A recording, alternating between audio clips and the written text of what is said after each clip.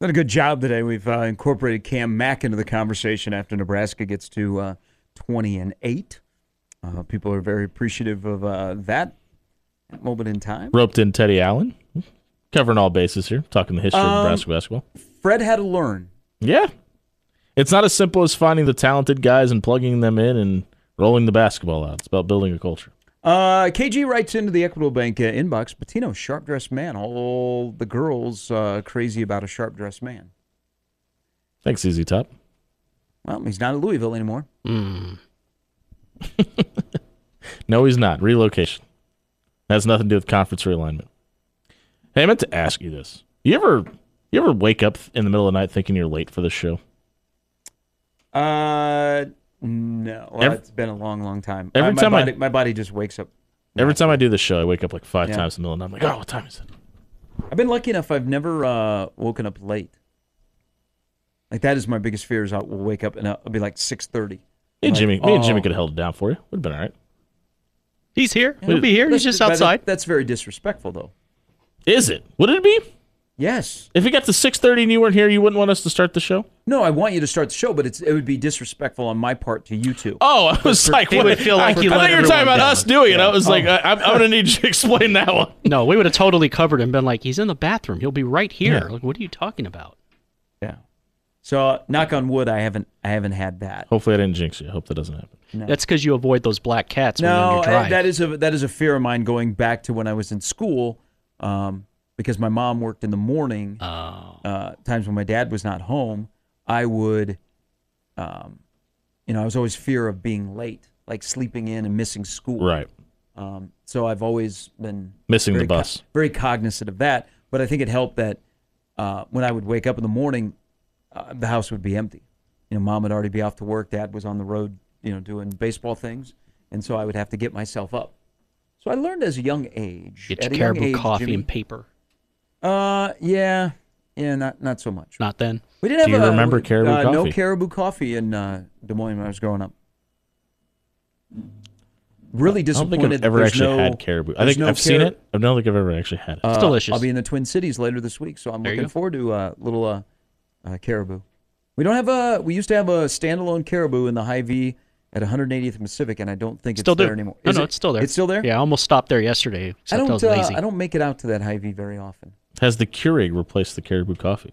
Well, no, you can get the Caribou K-Cups. I'm not a coffee guy, as you saw in my smoothie earlier. I know. Are you judging me? Was that a judgy? No, you strike me as a coffee guy, though, because you do a lot of work in the early morning, so I thought you would be a coffee guy. Nah. Black and strong. Just diesel. No cream. Straight energy drinks. Okay. Heart attacks are fun. We'll give it a shot. I look forward to my first. There's another thing I didn't think I'd hear today. Heart attacks are fun. For everybody out there that has experienced one, my apologies. Yeah, sorry. My man over here doesn't know what he's talking about. Sure, by the age of 42, it'll happen. Wow. I drink a lot. I drink way too many energy drinks. I really shouldn't. I need to cut back. That's actually a concentrated effort for me. Dial it down from about 6 to 4. What I've learned about you is you've lived a hard life. I have, actually. You're a bar owner. He was Sam Malone. So you had some weird hours. Did Sam own the bar? By the end of the show, yes. Did he? Okay.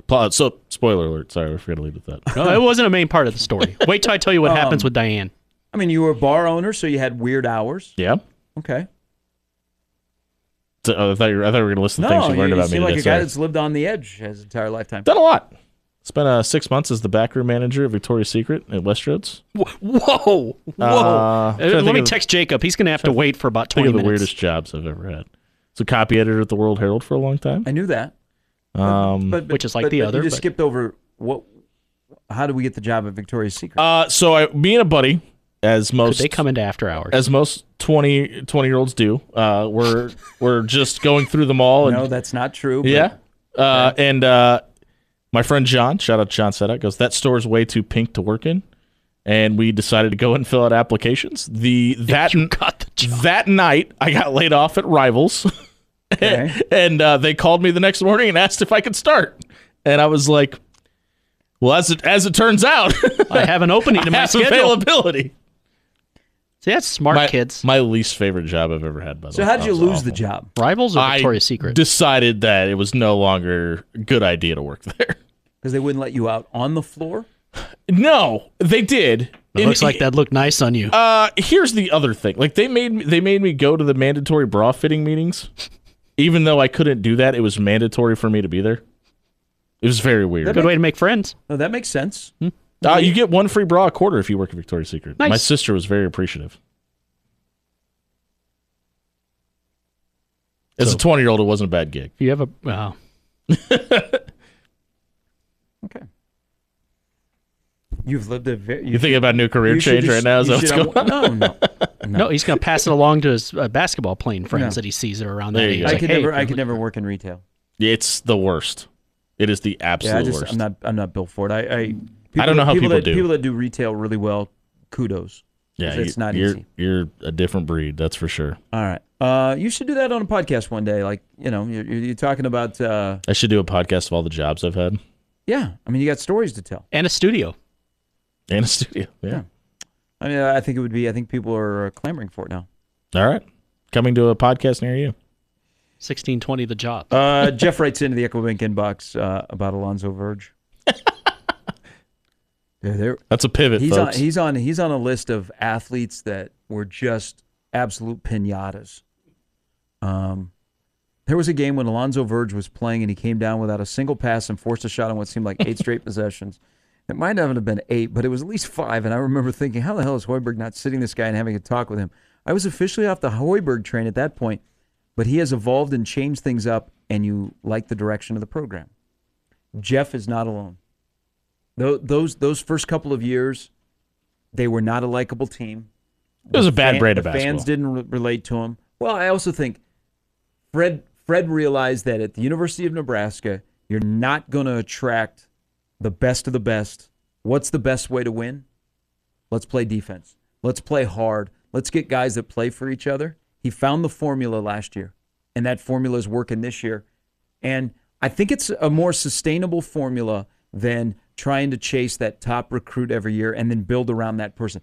It was great to have Bryce McGowan's, but it was an odd fit around him. I don't think they complimented his game, and he didn't compliment the other guys that were on the roster. So I think Jeff is right here. The Verges and the Teddy Allens of the world got you to say never again about Nebraska basketball. Call me when they get a new coach. And 2 years later, it's an entirely different vibe around the program and an entirely different type of player that's at Nebraska. Good players. They're not like a bunch of bums. Right. Good players, but not star players. Can you argue that Bryce McGowan's may have been a negative for this program to get a guy of that level and not have the infrastructure or the idea of what you wanted this program to be around him and think that recruiting at that level was going to be sustainable going forward? I don't know. I always looked at him as a one-off. Okay. There was a unique circumstances to get him that I don't think is sustainable. Now maybe it is, but he was a one-off guy. Sure. Yeah, I always thought that if you get that one guy and then you can't get somebody close to that level going forward, it might not always be a positive. Yeah. Well, you also have a thing here where Fred has not gone to people and said, "Hey, this is K-State's team." Okay, and Fred is also, not saying, "Hey, this is K-State's team." Another subtle thing that Hoiberg has done, and they have a lot of competition for minutes at the guard spot. Yeah. If you're not playing defense, your butt's sitting next to me. And guys that are playing the guard spot at Nebraska, where the minutes collectively are limited, if they're not playing defense, they're not playing. That's a change because, like Jeff alluded to, a guy like Verge is driving you nuts, but he's not coming off the floor. Whether you have an option to take him off the floor because you have somebody to put in, or you just feel like... Well, they also have more depth now, too. Yeah. But at the guard spot, he is... if you're not playing defense as a guard, I don't care if you're scoring big, you're not playing. You're going to sit. That's another subtle change that I think has really worked in his favor because you got some guys on this team that are fighting for minutes at guard. There's not only 3 guys playing the guard spot. They've got some depth. So that's another part of this whole discussion in the 4-hour We Love Fred thing today is he's changed. And I think Jacob has talked about it before, and he'll join us next on 1620 The Zone.